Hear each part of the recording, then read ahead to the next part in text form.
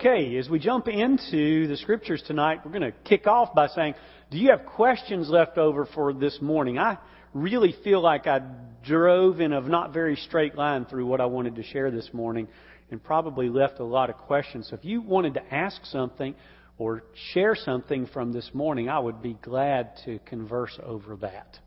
Anything you want to ask about or comment on?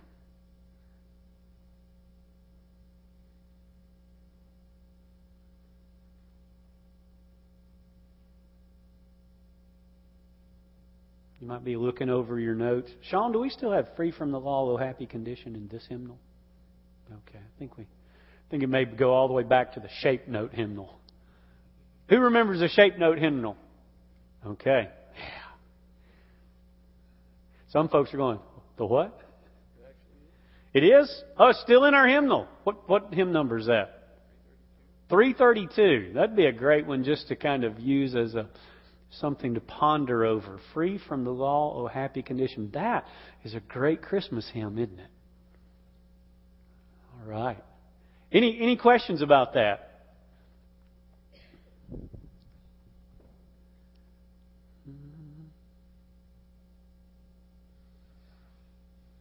Well, let's go to something really wonderful and then pick up on a few of the prophecies. Come with me to Romans chapter 8. When we talk about Jesus coming to fulfill the law, I want you to kind of think with me about an idea. Let's imagine that Bill Mount wanted to be a medical doctor. Okay? Now, Bill, I don't know if you've ever wanted to be a medical doctor, but let's just imagine that you wanted to be a medical doctor. And there's these standards for being a medical doctor that are pretty important. I was having lunch with a guy the other day. He said, what do you call a man who graduated at the bottom of his class in the medical field? Doctor.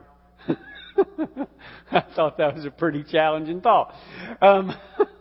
Okay, but there are standards that you have to reach if you want to be a medical doctor, right? Do you believe those standards are a good thing to have? Yeah, I think so. We were watching a video today on Ecuador, on the Food Channel on Amazon Prime. They've got a free video set you can watch on Amazon Prime, and we were watching, and it's called, exotic? No, what is the word, Sherry? It's not exotic foods. Bizarre. Yeah, somebody said it. Bizarre foods. And today we watched the episode on Ecuador. David and Lydia, you need to see it because they have the malum, the worm. Yeah. And cuy, they have cuy. That was interesting. Guinea pig. And they had that. But they also had a thing about shaman, witch doctors. And they actually had a guy getting treated, so-called, by a witch doctor. And they said this really funny thing. It said that the witch doctors there are regulated by the medical industry. And if you would have seen the treatment this guy gave, you'd have said, what medical industry? It was pretty crazy. So the fact that we have medical sort of requirements for becoming a doctor, I think that's really important. Let's say that Bill wanted to become a doctor. And so in order for Bill to become a doctor, Jesus came and took the test for him. And see, this is where we get into Jesus taking the test for us and fulfilling the law for us. If we don't understand this right, we're going to get something that's really whacked out. Let's suppose that Jesus came and took Bill's test for him to be a doctor. Would you have much confidence in Bill if Jesus came and took Bill's medical test for him to be board certified? Would you have much confidence in Bill treating you after Jesus took the test for him? Why not? That's exactly right. And Bill, you served as a mortician, so you could work on somebody if they're dead. Okay? He was actually a mortician. And so, all right, so he's got some practice with the human body, but, all right, so how much does he know? So if he simply had the test passed for him, would that give you a lot of confidence for Bill to come by your house and say, hi, I'm Bill Mount, and I'm your new doctor under Obamacare? And you'd be saying, this Obamacare thing's got a problem. Would you want Bill to treat you after Jesus took the test? No. So we have to understand that something more than Jesus just passing the test for us occurs. This is really important. Because if we don't get this part, we miss. Go to Romans 8. Let's kind of walk through Romans 8, the first few verses. It says, "There is therefore now no condemnation for those who are in Christ Jesus. For the law of the Spirit of life in Christ Jesus has set you free from the law of sin and death. For what the law could not do, God did, sending His Son in the likeness of sinful flesh. He condemned sin in the flesh." And right after that is a very important clause. It's a hina clause. It's a purpose clause. "In order that." And what does it say after that? The righteous... Lynn, can you pull that up? Romans 8. Hit about 3. We'll roll through. You are the man. "For what the law could not do, weak as it was through the flesh, God did, sending His Son in the likeness of sin." Okay, go to the next verse. "So that the right..." What does it say? "The requirement of the law might" what? Not just for us. This isn't Jesus just taking the test for us. Might be fulfilled what? In us. You see, Jesus did more than take the test for us and pass. By living sinlessly and by dying sacrificially and being raised from the dead. He did more than just pass the test for us. He's more than just an example for us. He is actually going to give us something. He is going to place in us, if it was about being a doctor, He would place into us the medical knowledge of the great physician. And we would have the desire, the compassion, and the ability to treat people. What happens is that when Jesus brings salvation to us, He doesn't just do something for us, He does something in us. You see, the law was not dealing with something on our surface that could kind of be painted on with religion. Here in Romans chapter 8, the law is doing something in us. This is the work of the new birth. This is the effect of the new covenant. God comes in, Ezekiel tells about it. He takes out the heart of stone, casts it off, and puts in a heart of flesh. And in that heart, He writes His law. And He gives us a desire, a compassion, love, and an ability, grace, to fulfill the intent and purpose and commands of the law. That we may love the Lord our God with all our heart, soul, mind, and strength, and love our neighbor as ourselves, and thus fulfill the whole law. It is not just about Jesus meeting some standards and Him just kind of attaching that to our outsides like, Dr. Bill. MD. Don't trust me. But He actually opens up and changes the thing that was wrong with us, our heart. He does this through the new birth. He does this through our personal faith in Jesus Christ. It's a miracle. It's a complete miracle. So when Jesus comes in and He's got this Christmas thing going saying, "I have come not to abolish the law and remove its regulations and requirements. I've come to fulfill them, to pass the test for you, but then to put in you that which is the intent of the law, a heart that loves God and loves the neighbor." This is the miracle, the work, the miraculous event of the new birth. This is Christ in us, the hope of glory.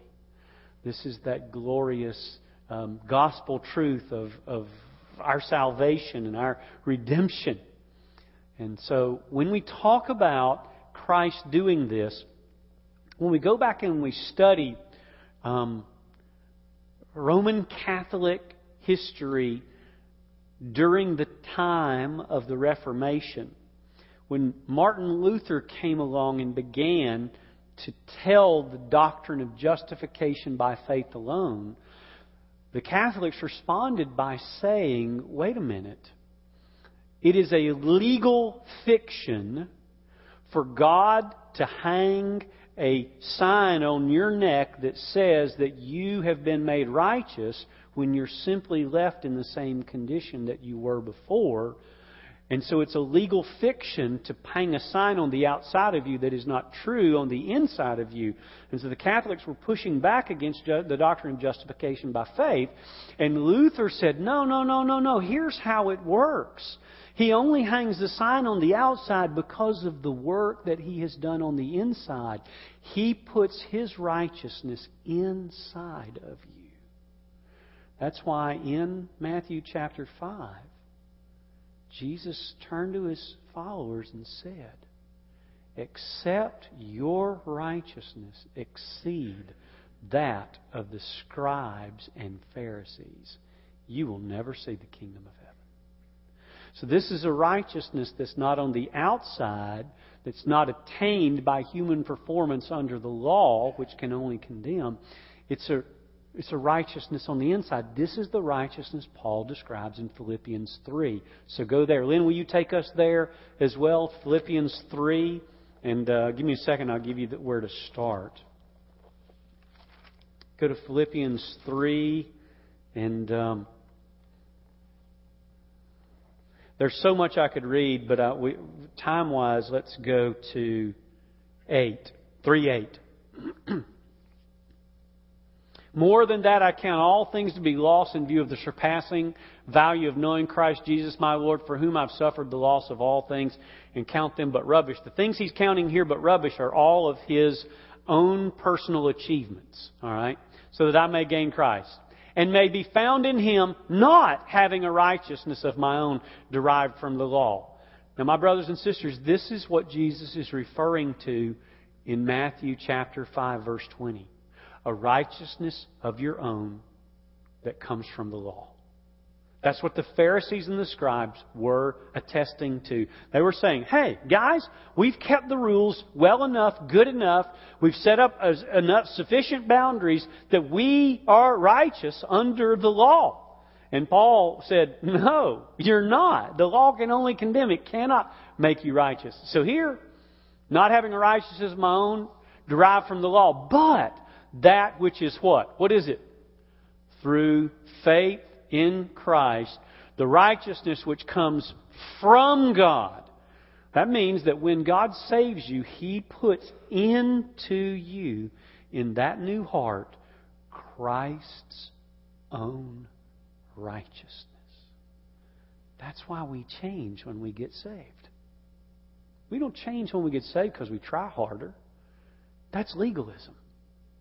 That's Phariseeism. Try harder. Do more. Attend church more.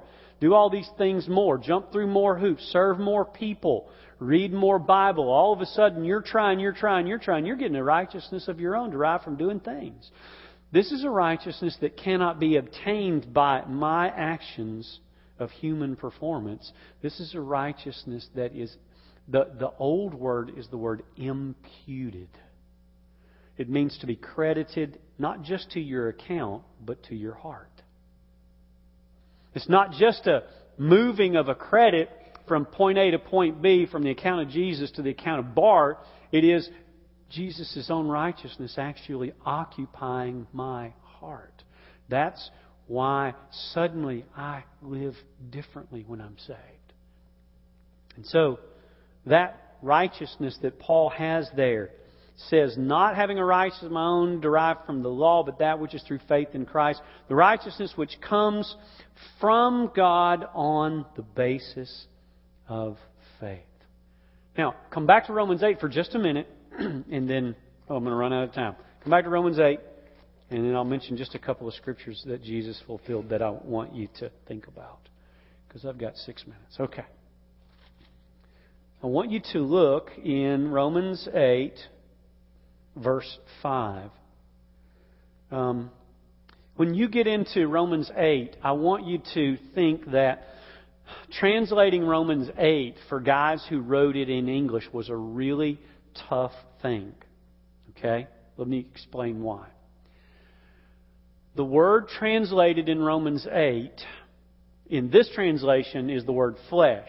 If you have an NIV, it'll read sinful nature. There's some other translations that even have other ideas. Let me share with you what the word is. It's sarx, S-A-R-X. It's the word in the New Testament that can be translated about 5 ways. First off, it means skin. Plain old, down home. If somebody had skin, they would say, there's your skin, your sarx. Okay? Then it was also for the word like meat, as in like people have meat on their bones and animals have meat on their bones. And so that it was talking about the kind of animal that you are, that you were a being of flesh. It was different than being like a flower or a tree. You were a being of flesh, so you had this meat on you. Then there's the same word is used for stuff you eat, like chicken. That was the flesh of an animal that you ate, a bull, a cow, or whatever you ate, the flesh of a fish, or those were the flesh. It was something that you ate. Then it also meant your human body in its kind of fallen state. And then it meant your sinful desires and the way that you act. So all those things come from this one word. So when we get to Romans chapter 8, they're translating and they're going, how do we say this word the right way? Because there was one other meaning for the word flesh. And it's actually the meaning that Romans 8 conveys. It's human performance or achievement. The battle in Romans 8 is not between the Spirit and the carnal. It's between the Spirit and people who are trying to impress God by their own deeds. So if you read Romans 8 and you read it like this, for those who are according to human performance, set their minds on the things of human performance. This is the Pharisees. They were always obsessed with, am I tithing enough for God to accept me? Am I going to church enough for God to accept me? Yeah. Am I sacrificing enough for God to accept me? Yeah, I am. And so their mind was not on the heart, it was on the effort. And so they were trying to purchase God's favor by human effort. So he says, for those who are according to the human effort, human achievement, set their minds on the things of human achievement. But those who are according to the Spirit, the things of the Spirit. In other words, there's 2 routes of salvation. There's the route of human performance, which never works. And there is the route of the work of the Spirit, the new birth, God working in us. And why is this important? This is what Jesus fulfills. He fulfilled all the obligations in the flesh and the performance that we could never do. And then He died and paid for the penalty of all those who did not fulfill it and would trust Him. And then He raised from the dead and sends the gift of the Spirit. The Spirit comes to us, grants us the new birth, and then He works in us this new heart so that the requirements of the law are not about what I did with my hands. They're about the condition of my heart, and then my hands start to reflect that. And so, what is happening in Romans chapter 8 is this. Jesus doesn't just pass the test for you. When you trust Him, He has worked and is working and works the work of the new birth in you. So that the righteousness of all of who He is taken and planted right into your heart. And that begins to change you radically. And you begin by the desires of your heart and the change that God has wrought in you to live out this new birth. By loving the Lord your God with all your heart, soul, mind, and strength, still imperfectly, because you're living a body of flesh, and loving your neighbor as yourself, still imperfectly, because you're living in a body of flesh, but it has changed our fundamental desires. So what has Christ done? When He said, I came to fulfill, it was more than just taking the test and passing. It was taking the test, passing, and then putting into us all of the want to, ability to, and compassion that the law had asked of us originally. And He puts that in, and it begins to blossom into new life and blossom into change. And essentially, this is what shines. What shines is the new birth, showing the character of Jesus and the righteousness of Jesus through my behavior. It's a battle because the whole time I have to mortify the flesh, as Paul says, but it is a victorious battle because He who began a good work in you is faithful to complete it. And you have all these verses about this continuing work of Christ, the Spirit interceding with groans too deep for words, all these things that are in Romans 8. So, having said that, we've got just a couple minutes for questions or observations about that. Anything you want to share? Loretta.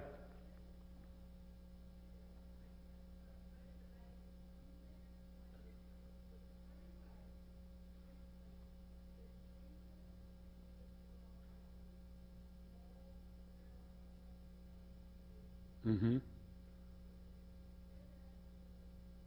Yes. In the moral law, Jesus does from His heart the love the Lord your God with all your heart, soul, mind, and strength, and love your neighbor as yourself. Therefore, the 10 commands He obeys perfectly, obeying those moral laws. God being His God and no other gods before Him, not taking the name of the Lord in vain, honoring your father and mother, all of those things. He obeys those to absolute perfection in all of the moral code. Ceremonially, He participates in and does exactly as everyone is supposed to do in the ceremonial cleansing, the ceremonial offerings, everything from your dress to your offering of the sacrifice, all externals telling you of a redemption to come. And then judicially, He doesn't deserve the judicial rebuke of death, but He falls under the judicial rebuke of death because the wages of sin is death, and He dies judicially, being judged by God the Father. He who knew no sin became sin, and then God judges Him for that sin. Though it's not His, it's all of ours. The Father judges Him, crushes Him. The Father brings about, He says the shepherd is smitten. And so God orchestrates the death of Christ.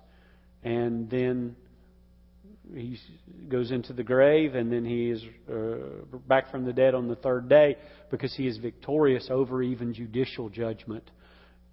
Because He has served the penalty as a faithful and blameless servant, and therefore He is freed from death. It can't hold Him because He was not guilty, and He paid for those who were. So those are the 3 ways that Jesus fulfilled those for us. And there's lots and lots and lots more to that, but that's just a good overview of it, or general overview. Other questions you might have or observations? Yes. Just for that text. It's not for all of Paul's. In fact, Paul even says you have different kind of creatures. Some are made out of this kind of flesh and some are out of that kind of flesh. He'll even use it differently all through his writings. But the thing he's refuting in Romans 8 is only one thing. And that is the idea that a man, by the efforts of his flesh, can achieve the righteousness required under the law. And so if you'll go through and read Romans 8 and insert that, you'll be amazed that Romans 8 will take on a whole new life. Because suddenly, a lot of times in Romans 8, we think it's a battle between my sinful nature and the work of the Spirit. But he says the flesh cannot subject itself to the law. And the reason he says that is, he says, when the flesh subjects itself to the law, the only thing the law can do is condemn it. And so he's talking about specifically human performance there. And so if you read back through that, I think it just, to me, when I realized that, it was like it leapt off the page and I said, that's it! The struggle is not between my sinful nature and the Spirit. The struggle is between the idea that I think I'm going to ever be good enough for God to save me. That's the struggle we have, my brothers and sisters. The struggle we have is not with our sinful nature against the Spirit saying, well, I think my sinful nature is going to save me. None of us think that, do we? I don't go around saying, boy, God, I'm going to get saved because I'm such a sinner. That's not what I do. But what I do is I say, if I could improve myself a little bit, God might accept me. Have you ever said that? I hope you have. I have. It's the wrong thing, but I think all humans deal with that. So that's where the struggle is there. So good question, Warren. Anyone else? Carol.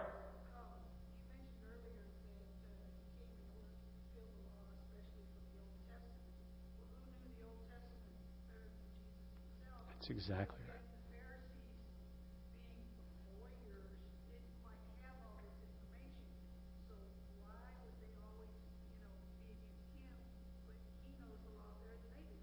Well, two things, Carol. Come with me to Romans chapter 9, verse 30, and chapter 10, verse 2. Here's why. And Paul actually answers your question. Carol's question is, why were they at odds with Jesus, and Jesus actually knew the law better than they did? Why were they at odds? Here's why. Go to Romans chapter 9, and he says, what shall we say then? Verse 30. That Gentiles who did not pursue righteousness attained righteousness, even the righteousness which is by faith. But Israel, pursuing a law of righteousness, did not arrive at that law. Why? Because they did not pursue it by faith, but as though it were by works. So the fundamental difference between Jesus is that Jesus understands that the law is pursued by faith and that the fulfillment of the law is by faith, that the whole goal of the law was to turn us from law to faith so that we would have faith in our Messiah. And their stumbling stone was they didn't pursue it by faith at all, but by their own effort.